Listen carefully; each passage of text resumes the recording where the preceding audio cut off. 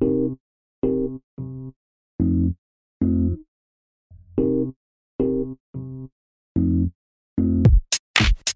to the Project Fitness podcast for fitness professionals and fitness enthusiasts who want to be better at life. Fitness is the greatest investment of anyone's life. However, it's not easily obtained, and anyone who says different is just plain wrong. Join award-winning personal trainer and strength conditioning coach Chris Fudge every Monday as he explores all aspects of fitness that can lead you to your optimal health. If you want to learn useful, practical how-tos of weight loss, exercise science, nutrition, or just how to optimize your time in the gym and life, this show is for you. Yeah.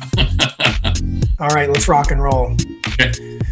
Welcome to another episode of the Project Fitness podcast. Today we sit down with another special guest. Today we're sitting down with a chiropractic, a certified strength conditioning specialist, PT, bodybuilder, power lifter, someone who travels the world doing lectures in the fitness industry, specifically with weight training, rehabilitation, specifically weight training injuries. The founder of SWIS, the Society of Weight Training Injury Specialists, and pretty much one of the nicest guys I've ever met.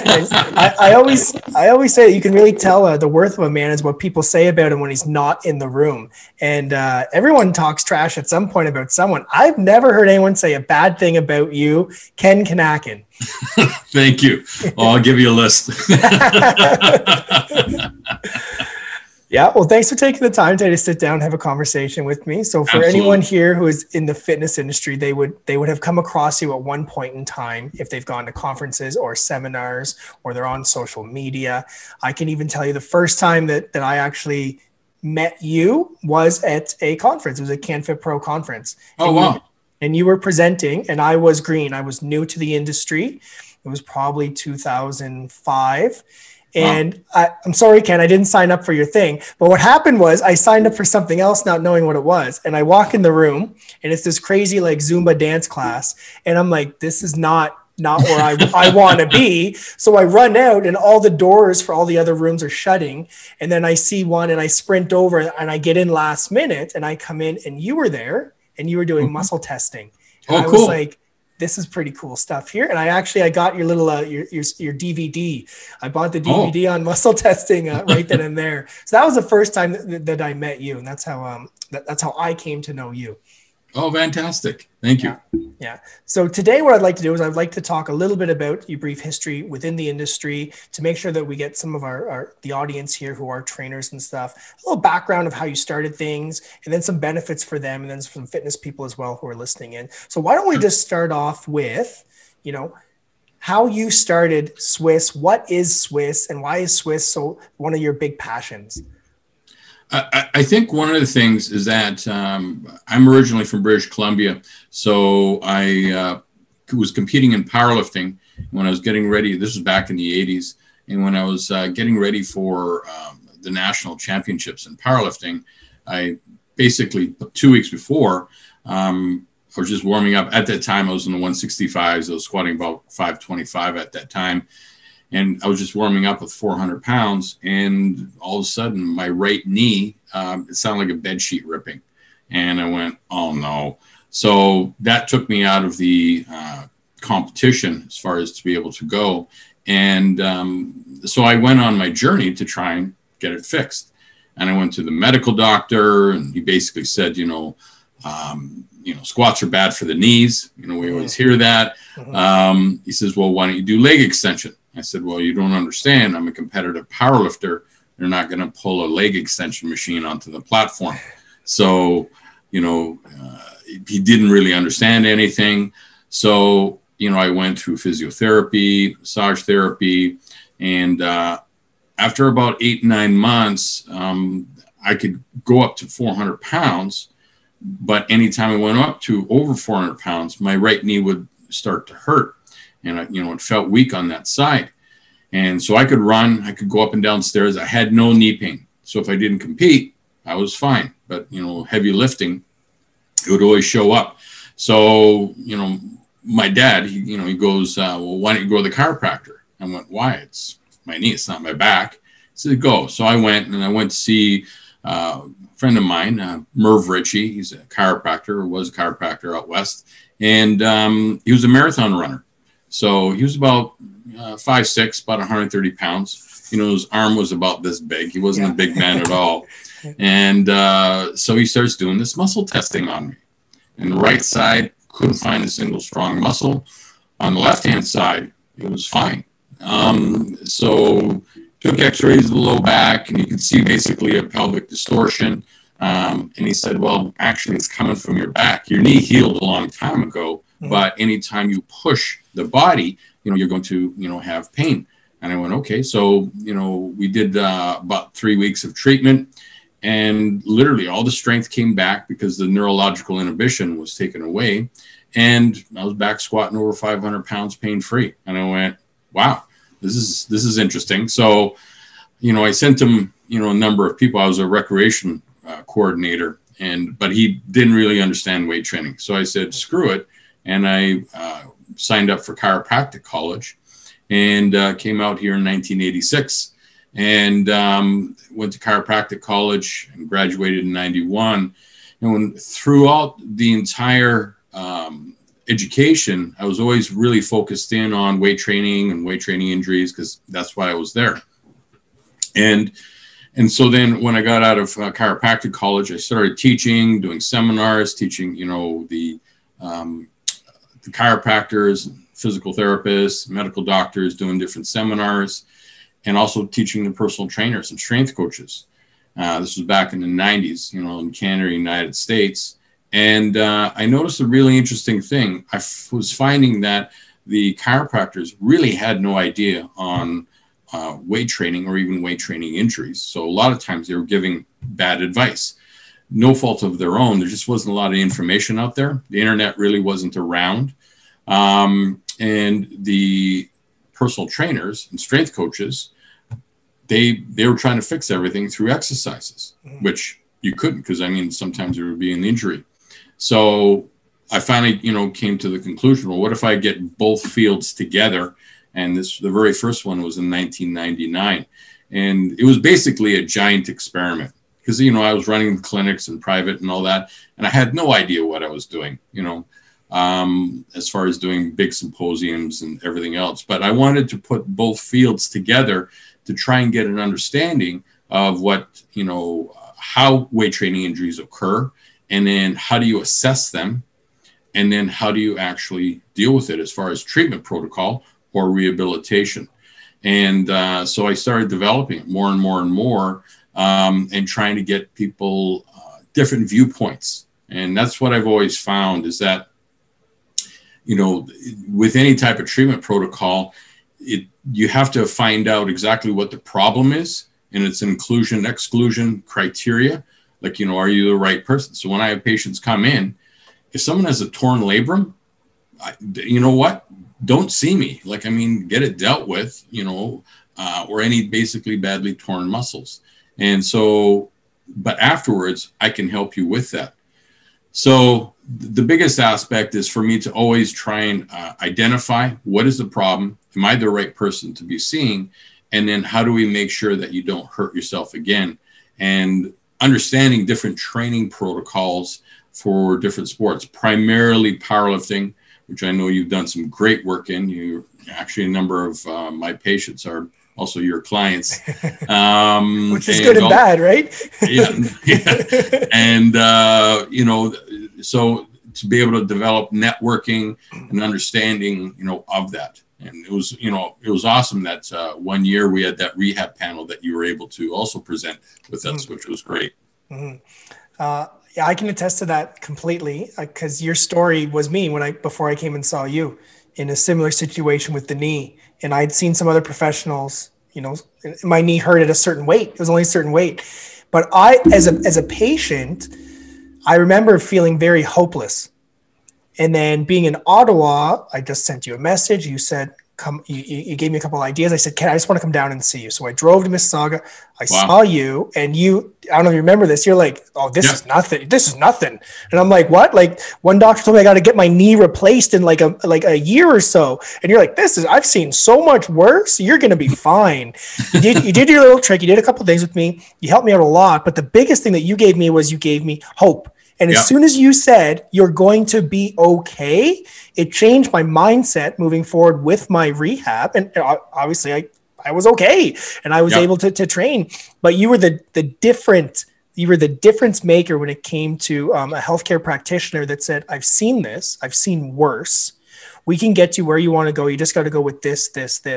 And there's not a lot in your boat who work with people who have had weightlifting injuries. So that is why anyone out in your area who I coach online, I say, go see Dr. Ken.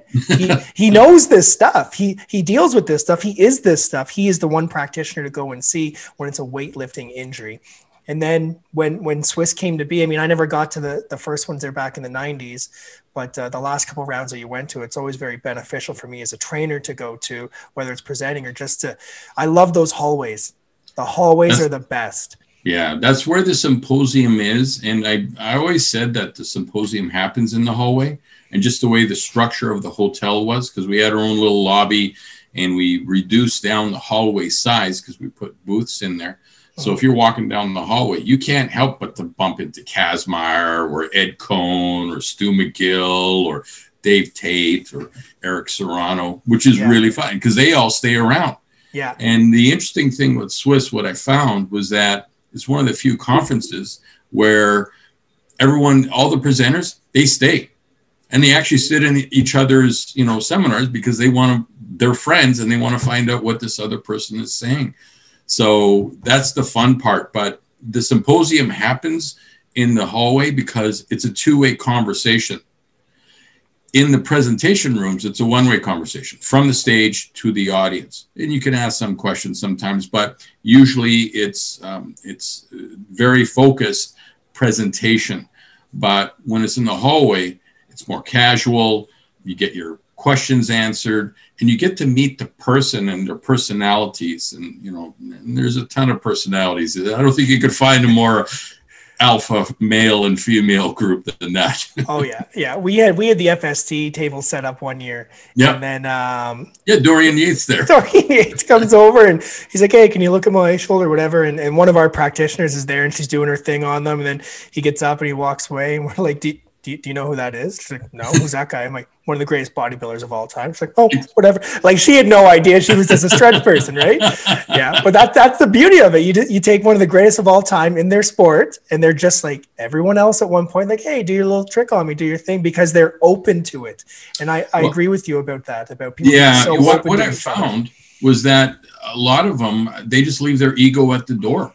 Like you can't be egotistical there. You may be good in your spot, but there's probably someone that's, as good in a different way. So, Kazmaier is unbelievably strong, but you have, Dr. Stu McGill, and they're having a conversation, and they both respect each other as far as their ability and their understandings on that. So that's the real fun part of doing the symposium, which unfortunately I couldn't do this year due to the Voldemort virus. So the beer bug. One guy told me once. Yeah, the beer bug. Yeah, that's a good way of putting it.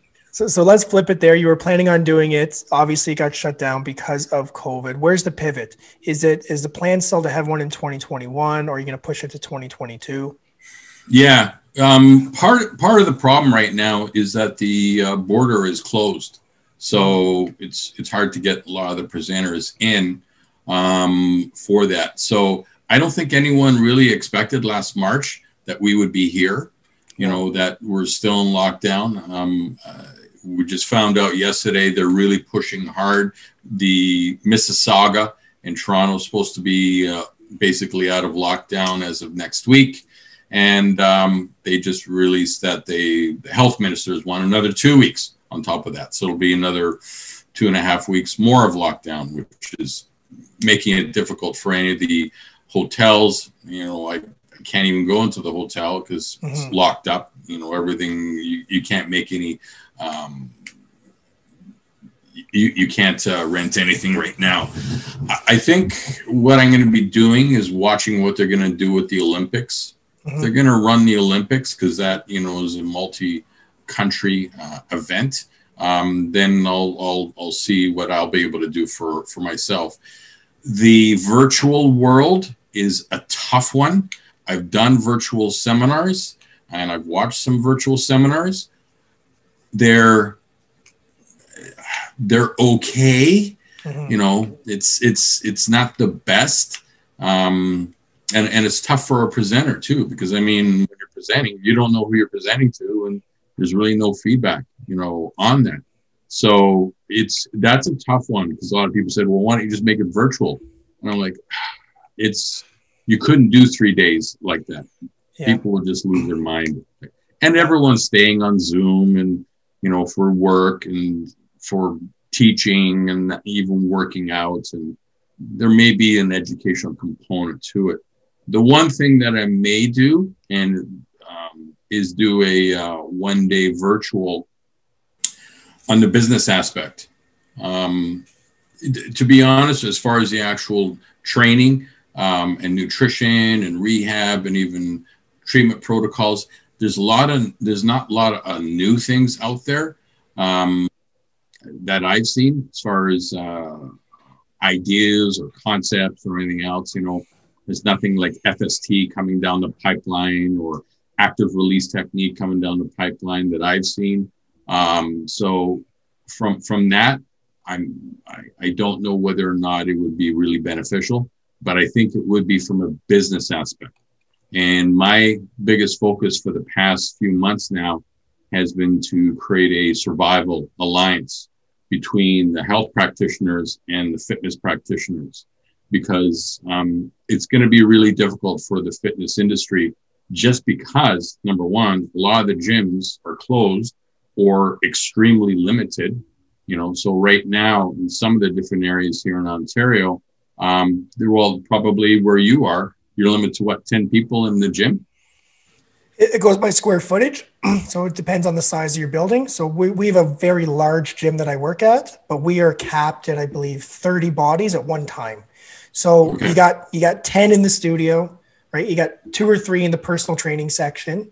And then you got the rest on the floor, but everyone's 3 meters apart. There's tape all over the place. When a regular, like a busy night could be 200 people, right? So it's significantly less. Reduced, yeah. So that's the challenge. So as you know, as a health practitioner, a chiropractor, you know, I want to be able to refer over to people as far as trainers, but a lot of the trainers are too generalized, and they may have taken some courses, whether it be in TRX or in, you know, fascial stretch therapy or kettlebell or anything else, but they're not really proficient in a very specific area. I'm very proficient in weight training and weight training injuries, because number one, that's what I do. And I've been doing it for decades, competing. I've competed for over 40 years now. So, you know, that's what my passion is. I don't know a whole lot about running or running injuries or cycling, you know, or football, even though I've, you know, treated a number of CFL and NFL players, but that's not real my passion. So I do get, you know, referrals over, you know, from, and, you know, you're the classic example. Go see Ken. He understands powerlifting. He's not going to say, don't squat. Yeah. You know? Yeah. So my focus has always been, how can we get different clients over to different types of trainers that have specialized? And it doesn't really matter. And that's what the profession that's done this the best is the medical doctors. You know, they go through 4 years of pre-med, then they do another 4 years of medical school. So after 8 years, they become a general practitioner. Some of them actually level up, and now they become a surgeon. And so they can spend anywhere between 3 to 5 to 8 years, depending on the specialty, and say they're going to do orthopedics. So now what they do is they level up and just focus in on the low back. or the shoulder or the knee, and they become the go-to person for the knee. And then they can level up even more, and they can do pediatric. So they do pediatric knee injuries, which is a completely different. So as a general practitioner, medical doctor, they know there's one or two people in town that specialize in that, and they're going to refer. They're not just going to send them to a generalized practitioner, but a pediatric, practitioner that's focused in on one joint. So trainers, from my viewpoint, have to be able to, if they want to work with the health professionals, it's really important for them to focus in on one area. Could be kids soccer, it could be running, it could be, and I was at a conference recently and talking to a number of different trainers. And, I said, well, who's the go-to person in Toronto? 4 million people, strength and conditioning coach for football. No one could say anything. How about basketball? We couldn't think of anything. How about running? Who's a strength conditioning coach? Number one for running. Now, I know a few of them are my friends, but most people don't know. And all these different areas are available. Yeah. So most trainers, they can only handle 15, 20 clients at a time, as far as one-on-one. Group training is a little different. Online's even more interesting. But for one-on-one, you can't handle a lot of clients. I have 20,000 patients. So I can send a lot of different people to different trainers. But number one, I don't know who you are. And I also don't know what you actually do. So there's not a whole lot of marketing. Now, I know your specialty is powerlifting. So if there's someone in Ottawa that needs powerlifting help, I send them to you. Because you've developed your reputation, you've put on competitions, you compete yourself. So I feel very confident about you, and also you're a good person. You're a nice person, you're very eloquent, and you're very, very knowledgeable. But you're the same passion in the sense of me, in the sense of you've taken a number of courses, and how does that apply to what I'm trying to do and help a number of different people that are interested in that area. So beforehand, people would generalize, personal trainers would, they get a little bit of everything. Why do you think they were so successful, or why do you think trainers were as successful as they were being generalized? And then why do you think they need to be specialized moving forward? I think the biggest thing before, in the past couple of years, before, what has happened here with the lockdowns and everything else, people came into a gym looking for information and to be guided. So if they walked into a gym, they've already made the decision that they're going to train. They just basically trying to make the decision, are they going to train there? And also, what is their knowledge level? And a number of clubs, they usually have a number of good trainers. And some of the salespeople are pretty aggressive and can kind of convince you that, you do have some problems and you should probably get some personal training because you'll get there faster. People had a ton of disposable income, so they would do that. And the other thing with personal training is that there was the accountability factor. Ed McNeely, a really good friend of mine, super smart dude, and he did a presentation, actually on this topic, and he basically called it sometimes rent a friend. So, you would go in and you would be accountable, but you could also talk to the person and have some fun with that.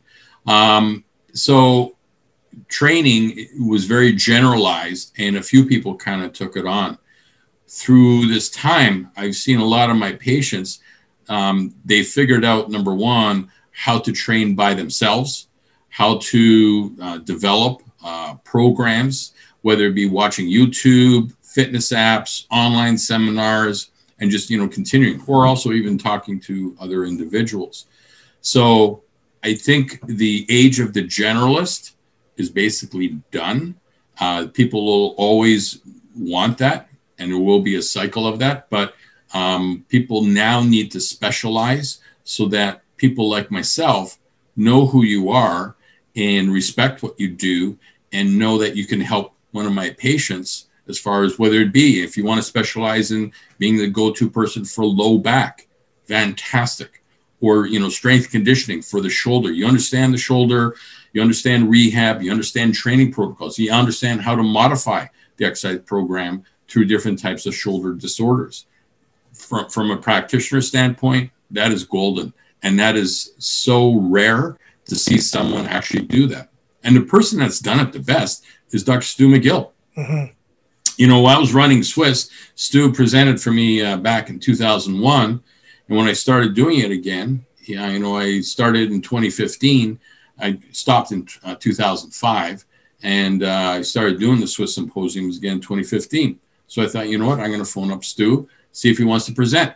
So I always have different themes. And that year, so I phoned up Stu, and Stu says, well, what's your theme? What are you going to be focused on? I said, I'm going to focus on the shoulder. He says, no, I'm not going to present. He says, when you do low back, give me a call. I said, okay. So in 2016, the focus was on the low back. So I phoned up Stu. I said, do you want to present? He says, absolutely. Now, Stu is very knowledgeable on shoulder, but he is completely invested in low back. He understands it very, very well, and he can apply it to different aspects of it, to different sports. But he understands his whole focus. And because he's reduced it down, he's become extremely popular, very knowledgeable, and everyone feels comfortable about that because he's, done all the research, he's done all the books and everything else. So my advice to a lot of different trainers is to really start to level up, just like the medical doctors do. Because think of this. There's medical doctors that just focus in on one organ. They're a liver specialist, or brain, or skin. They've done it so well. So then the practitioners feel confident to refer over. And this is after 8 years of school that they have actually gone through. Most personal training, they're doing 8 weeks of training, and education. They're doing years and years. Yeah. So trainers need to really level up and then focus in on. So you can do fascial stretch, TRX, kettlebell for low back disorders, along with any other protocols that you may be doing, whether it be Stu McGill's work or Glenn Gray or Mike Boyle's work or anything else of that nature. So that's what my advice always is that start to really focus in on. Now it makes your marketing very, very easy because, if you want to become the top strength conditioning coach for road cycling, you go on those websites, you go on those Instagrams, you go on those videos, and any cyclist is going to find you because, so do you know who the top strength conditioning coach is for road cycling? Nope. Can't say. I don't know the bottom one either. Yeah. But it just, and it's almost like it's so obvious, but it's something that really needs to be done for the public and also for the practitioners, so that's the way that some of the different personal trainers and strength coaches can really focus in on, because you can't be a jack of all trades. You can't be doing all the different sports, it becomes very difficult because they're all different. And there's a few people that are highly gifted that can do that. Matt Nickel is one, but he's been doing it for decades. So you've seen, different protocols and understand, energy systems and how the body moves and everything else. But his bread and butter is actually hockey. He's the number one basically for strength conditioning, around here in Toronto. There's a few others, but Matt is probably one of the top ones. So for, let's say, a new personal trainer versus a seasoned personal trainer, if they need to upskill and they need to specialize, is there any things that you would be like, okay, if you're a new trainer, you want to go this route? Or if you have been around for about a decade or so, you may look into going this route for specialty? I think the biggest thing and what people are really focused in on is, what is your passion? You want to turn your passion into your profession. And that's what I've done. I've turned my passion of weight training into weight training injuries. Weight training injuries didn't exist. And so, as far as anyone even really talking about it, I was one of the, very first ones. And then to put together different symposiums. So if whatever interests you, run with that. And guess what? If it's not what you thought, you can always change. Mm-hmm. You know, it doesn't really matter. You could spend 5 years focused in on one thing and going, you know what, this, you know, again, you can level up. And so instead of just being, you know, a surgeon for low back, how about a surgeon for kids' low back?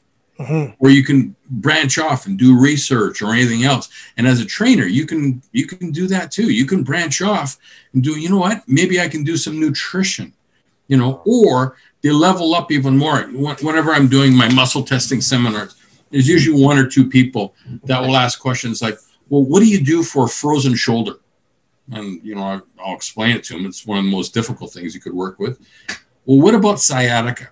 And when they start asking these questions, what I find is you've actually outgrown your profession. Mm-hmm. You're actually trying to fix things versus trying to train. So you need to level up and become a practitioner. It doesn't matter if it's a massage therapist, a chiropractor, physiotherapist, medical doctor, athletic trainer, acupuncturist. And so a lot of times after a seminar, I'll have people, you know, go to lunch with me and we'll discuss this. And they will literally choose a profession and run down that pathway. And it may be, you know, a strength conditioning coach for something that is very, very focused. But a lot of them, they actually became a chiropractor. Scott Christie, so great trainer, owned his own gym for many years, was teaching, brilliant. And he was working in my clinic for a couple of years. And he was doing some of the training, but also some of the strength conditioning. And he got frustrated that he couldn't fix things. So I said, why? And he was already 40 years old.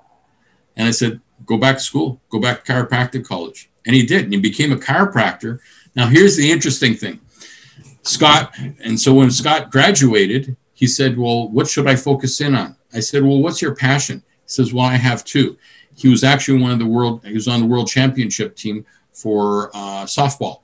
So, you know, he was the pitcher for it. So they won the world championships. But he's also won the national championships for cheerleading out of Western University in London. Yeah. And so he said, well, what are you more interested in? He says, cheerleading. I said, okay. So he said, write a book, do this marketing, do this, do this. So he started putting it out there because there was no strength conditioning or even treatment for cheerleading. And one of the top cheerleading facilities here that works with a lot of national champions, they said, listen, we're building this entire center and we want you in it. So we're going to build a place for you to treat people and also assess and train. And he went, perfect. And it was like, holy smoke, you know, and he's doing what he loves, which is so cool. Like, I mean, you're excited about it. And that's what people want to see, you know. So it doesn't really matter what you do, but just be passionate about it. And it can be a self-discovery process. Mm-hmm. The concept of passion, I always find very unique. Anytime that you're passionate about something, you can learn it much faster. You can adapt. So. You can take in those concepts. So anytime someone, you know, is fearful of learning something, well, if you like it, you get it. You see it all the time with kids. You're teaching them math. You say, okay, well, you like hockey. Let's look at the stats on a hockey card. Okay, this many shots, this many goals, this is fractions, this is percentile. Yep. And all of a sudden they pick that stuff up. I think it's the same with any practitioner or with any field of learning. And also you as a patient or a client, you that is why you're actually hiring this person. Mm-hmm. Is number one, are they passionate about what they do? Do they actually truly care? Mm-hmm. You know, that's one of the biggest things. Do you care? Mm-hmm. And the other aspect is, are you knowledgeable? And, you know, do you respect that? And also respect your boundaries or limitations. I refer out all the time, primarily because I know what I'm good at and I know what I'm not good at. Mm-hmm. So, yeah, the idea that, you know, you need to do everything, you don't.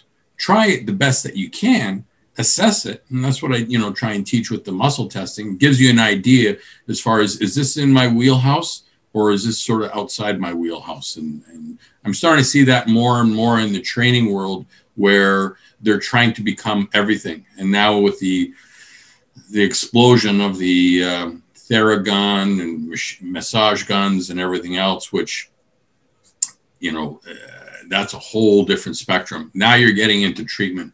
And I think I've been treating a number of people that have been hurt by the personal trainer using this Theragun on them, which if that goes to court, you are done. Because the judge is going to go, so where did you go to training? Where's your education behind using this device? And the lines are blended with training and treatment. You know, I can speak on as a trainer myself. We have scope of practice, which is thin. It's not thick. It's thin. It's you can't touch someone when you stretch them, right? But you can facilitate stretching without touching them. Same thing with like you can't touch a client with your hand, but now I've got this gun. So is that okay? Right? Yeah. That's a real slippery slope. Yeah, exactly. I think just the industry is just so young still, right? It's still very much. It really is. It really is. And again, I think people don't respect the boundaries, you know, on that, you know. So, but yeah, we'll see what happens with that. You mentioned different pieces about the business side. And you talked about your friend. You said write a book, get some knowledge, you know, from a business perspective. With it being COVID and things are changing, business is definitely going to be changing too. What areas do you think strength coaches, personal trainers need to focus on from a business perspective to stay in the industry and be relevant? I think the biggest thing is just decide what you're going to be really, really good at. Like, I mean, the idea of becoming the best person in your area. So you can basically think of about a 15-minute. What we found clinically in a business, most people will drive 15 to 20 minutes to see you. As a practitioner, as a gym, you start to get to 30 minutes, it gets a little bit dicey. You know, they'll do it, but they won't be consistent. So you want to be that main person in your small little community.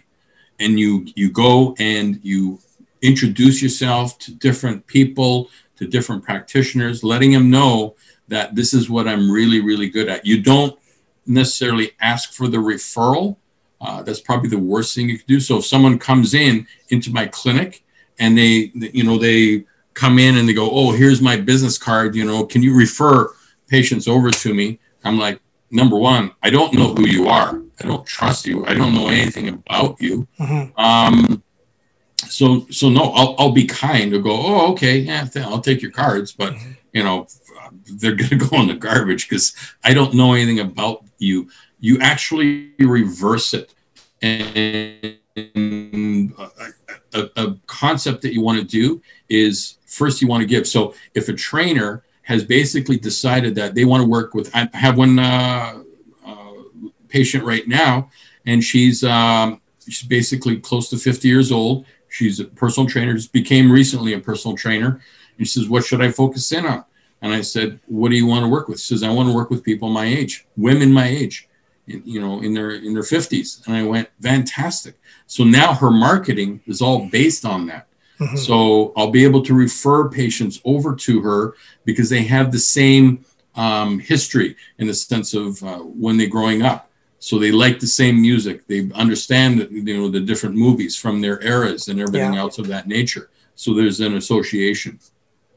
But what you want to do is become very good. And then when you see a practitioner, whether it's myself, whether it's a physiotherapist, massage therapist, and say, you know what, I'm new in the area. I want to find like-minded health professionals that I can refer my clients to you. Now the conversation is different. You're not asking for anything. You do this, so you phone up the clinic and you say, I'd like to meet the doctor or the therapist. I just want 5 minutes. I want to, I'm looking to refer some people over. And can I get the last appointment before lunch? Now, why do you do that? If you catch me in the middle of my day, I have 3 rooms going with different patients on acupuncture. And then I got another 2 patients sitting in the waiting room. So I will give you probably 5% of my cerebral cortex. Because I just don't have the capacity to listen to your pitch, if it is one or anything else. When you're the last patient or the last person, and all of a sudden I have no other constraints, and it's only 5 minutes, not a problem. And you're going to send people to me?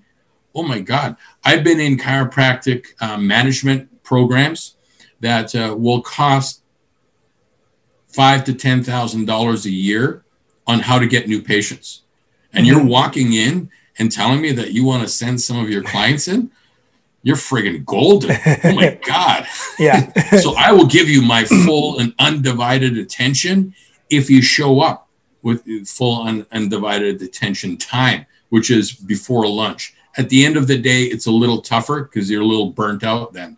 But the last appointment before lunch, 5 minutes. And what you do is you walk in, you want to see what the front desk is like. How do they interact with you? What does the place look like? Is it clean? Do I feel comfortable here? Because, I mean, it's going to be representative of you. So if you're going to send people over to this person, you want to make sure that, you know, they are knowledgeable. And also you want to see whether or not they have the same belief. Do they even believe in weight training? Or do they think it's evil? Yes. You know, there's a number of people that have some pretty interesting ideas that, you know, you should only do what they do. So there was one doctor thought weight training was horrible and you should only swim. Why? Because he was a swimmer. So that's the challenge that we run into. So once you develop that and you talk to the, you know, the chiropractor or therapist or physiotherapist, saying, listen, you know, I'm actually quite interested. Can I actually come and see you as a client and I'll pay for it? And a lot of times the practitioner will say, no, that's fine. We'll go through it. So you get to experience what they actually do. And then you can invite them for a personal training session. So now you're building this. So there's 3 levels, and I've been talking to Matt Nickel about this for the past 6 months. There's 3 levels of know, like, and trust. The first level is, do I know who you are? It's basically the person. Do I like you as a person? And do I trust you? And trust is a weird one. That's developed over time. The second level is your education. Do I know what you've done? And it's structured, school, or unstructured, not going to school, seminars, personal experience. Do I like what you've actually been taught? And do I trust it? And so, because a lot of things in training, you can't go to school for. So if I want to compete in powerlifting, what college or university has a powerlifting course? They don't have that. Or competitive bodybuilding. They don't have that. So that is basically just experience. So what have you actually gone through? And then the third level is, how do you apply that knowledge? Because in chiropractic, there's 220 different techniques. There's a lot of different ways to treat. So there's a lot of different ways to actually even train. You know, you have, you know, Dorian Yates, heavyweight, high rep, or low intensity rep. Very, very intense. And I had him present. He's 6-time Mr. Olympia. I had him present in 2001. In 2002, I had Lee Haney, 8-time Mr. Olympia, bodybuilding, high amount of sets, high amount of reps, low weight. Exact paradox of what Dorian Yates was doing. Which one worked? They both work. But Dorian said he tried doing high reps, didn't work. Lee Haney said he tried doing a heavyweight, always got hurt. So you got to find what you actually, your application. And yourself, when you go in, you want to find people that are like-minded. Do you like the heavy-duty style, you know, as far as heavyweight Dorian style? Or do you like the Lee Haney style? It doesn't really matter. But you want to find out, how do you apply things and where did you do that? So that whole idea of knowing the person, knowing and liking their actual education structure, and what have you done, and then how do you actually apply it, is so, so powerful. So those are some of the things you can do from a business perspective as far as building it out. There was I did a seminar, very, very similar here, working with health practitioners. This was at CanFit, I think about 10 years ago. And so I presented it, very similar to what I'm saying right here, going, you know, before last appointment, before lunch. This is how you structure it, offer to send patients and everything else. The next year, I'm presenting at CanFit, and this guy runs after me down the hallway, you know, and he says, I got to talk to you. I said, why? He says, you changed my life. I said, all right, how'd I do that? And he says, well, I did what you said. You know, he was up in Guelph. And he says, I went to these 2 chiropractors and I said, listen, I want to send my clients over to you and everything else. And they liked him. There was like-mindedness and everything else. And they both looked at each other, the chiropractors, and they went, we have an entire bottom floor here that's empty. Do you want to build an entire gym? We'll pay for everything and we'll send all of our patients. And he says, in 1 month, I was completely booked out. And he says, I had to hire other personal trainers that I got a percentage off of also. So does this work? Absolutely. Absolutely. So that's amazing. Yeah. And it's something simple because I had one guy, he came in, actually, I just found his business card the other day here. He comes in with his business card and he goes to the front desk and he says, can you have Dr. Kanakin refer all his patients over to me? And so she's looking at him. She goes, okay, where are you? And you've been to, no, I'm actually down the street from when you came in. Across the street, those storage centers that, if you got an extra couch or a bunch of boxes or anything else. So he rented out a unit, put weight training equipment in that. And, and so there was actually videos of him basically throwing medicine balls against the metal walls and everything. Of the storage unit. He was in a storage unit. I just pictured Storage Wars. Someone opens one up and there's a guy in there training people. Yeah, that's exactly what he was doing. He's training people. He put mirrors up, everything else. And he says, can you send all your clients over to, and I'm like, oh my God, I don't think so. So that's the wrong way to do it. I got to admit, that's pretty ballsy. It's probably not the best methodology you can do. No. So the whole thing that trainers and strength coaches are going to need to do right now is work with the health professionals. We can rebuild your entire practice. And if you focus in on something, man, can we ever help you out? We can send you so many different people, but you need to really level up and focus in on something so that we know that we can refer over and basically trust what you're going to be doing. Because I've sent people over to different trainers and patients have come back and they go, never, ever send me there again. And I go, why? He says, it was horrible. They were not a good person. They definitely weren't knowledgeable. They didn't know anything. They hurt me. And what tends to happen also is because my referral went sideways so badly, they also don't respect me. And they've also stopped coming to see me because they're like, if you referred me over there, I don't want anything to do with you, and I get that, so the referral system is really, it's a touchy thing. And it's almost like dating. You need to basically meet a number of times to really understand what you do each. So if you go in and you see the chiropractor or the physiotherapist and see their methodology and their understanding, and you also invite them, it gives you a number of opportunities to see, number one, do we continue this? Because a lot of people, when they go in with their business card and say, you know what, can you refer everyone over to me? It's kind of like, hey, we just met, you seem nice, you're cute, you want to get married? No, it's your pants off. Big of an ask. It's you know what, can we go for coffee? Just to understand, who you actually are and see whether or not we are going to continue that type of relationship. Business relationships and personal relationships are very, very similar, especially when you're dealing with the professional level. Mm-hmm.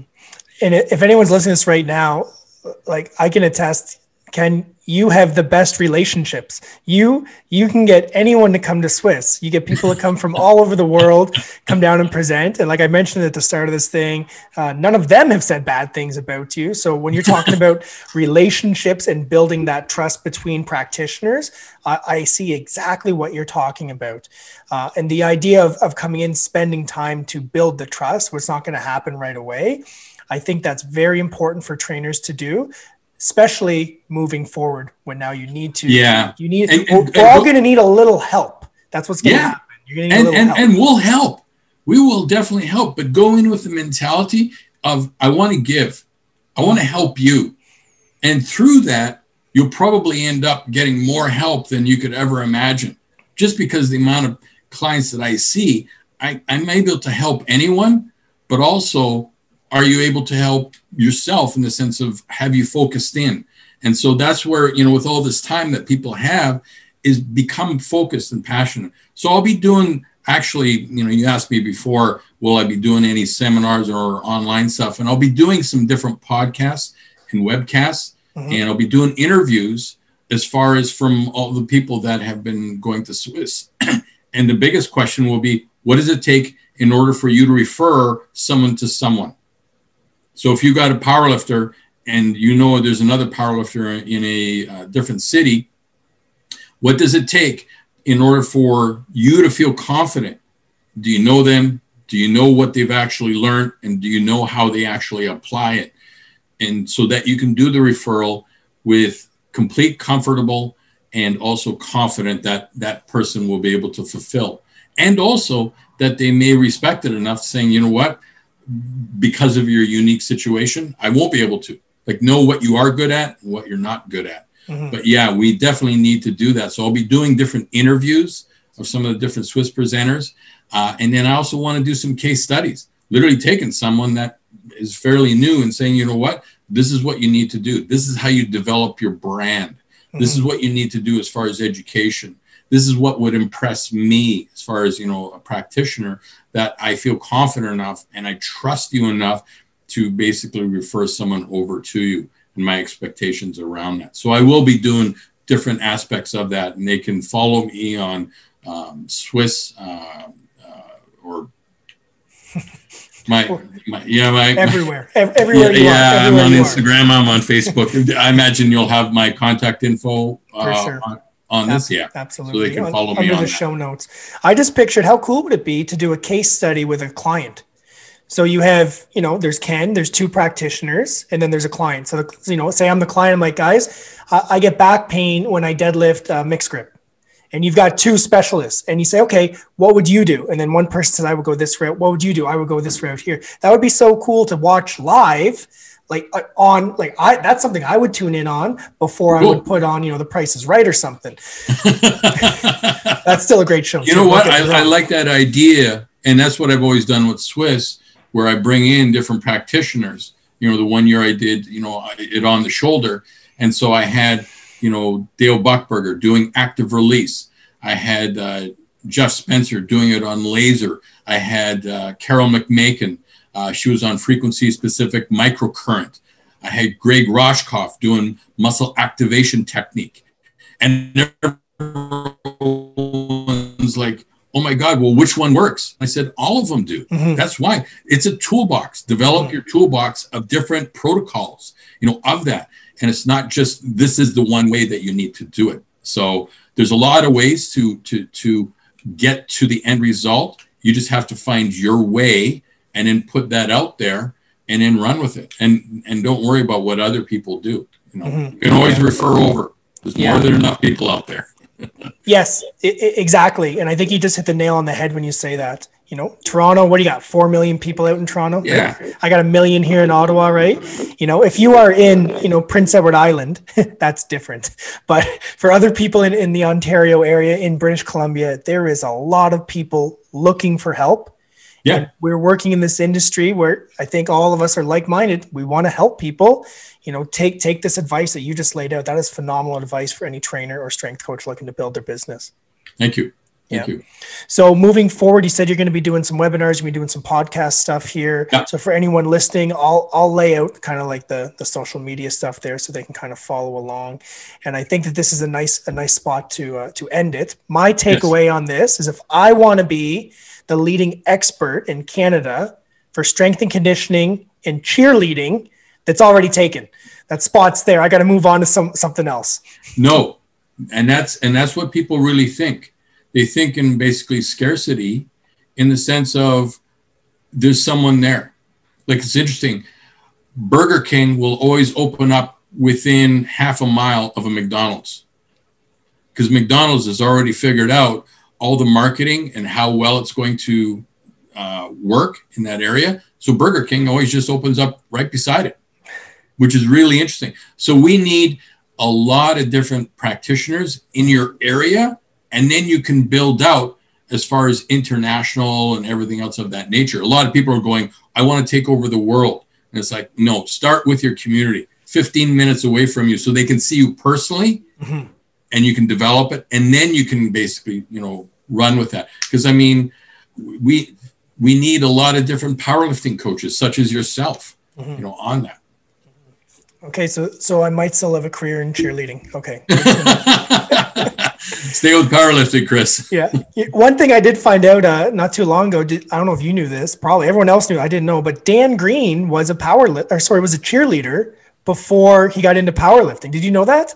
I did not know that. Yeah, me either. And then I guess, one of his concepts of why he said, I can hold people overhead with one hand. So lying on my back and getting to use two arms to bench press, not so hard. So it kind of I was like, man, okay, I got a newfound respect for the sport of cheerleading, and I might get my boys into it because it makes sense. It is an unbelievable sport. It is super tough. And the amount of injuries that happen with that is enormous. It has the highest mortality rate out of any sport. Really? Yeah. That's not a fun fact, but that's a fact. Yeah, because we think if you're a 3-tier and the top person falls, you have the neck. Oh, wow. So a lot of neck fractures. So those type of injuries, you have to know. So it has one of the highest concussion aspects also, which would make sense. It's like, well, it's not a contact sport. Yeah, it's a contact sport when you bounce off the ground. So you toss someone and they don't get caught. Yes. Yeah. Yes. So huge respect for anyone that works in that field. Well, Dr. Ken, I appreciate your time today. And there were so many good gold nuggets here that you mentioned, especially that business part there. So I appreciate you sitting down and taking the time today. We're gonna end it here. I'm gonna put all your stuff in the show notes so people can follow you and they can get in on what you're gonna be doing. I'm gonna be front row and center for a lot of these things myself. I always love what you do, and I always find that if I can learn something new every day, it makes me better. So again, just officially, thank you so much for being on the Project Fitness podcast. Stay positive in life and negative in COVID. I like that one. Thanks. Awesome. Thanks, Ken. Never stop learning because life never stops teaching. If you've learned at least one thing from this podcast and your mission is to help other people, please share this podcast with them. And a reminder, we will be releasing one episode every Monday for the entire year. So make sure to hit subscribe so you get the updated information as soon as possible. Today is the first day of the rest of your life, and thank you so much for allowing me to be part of it.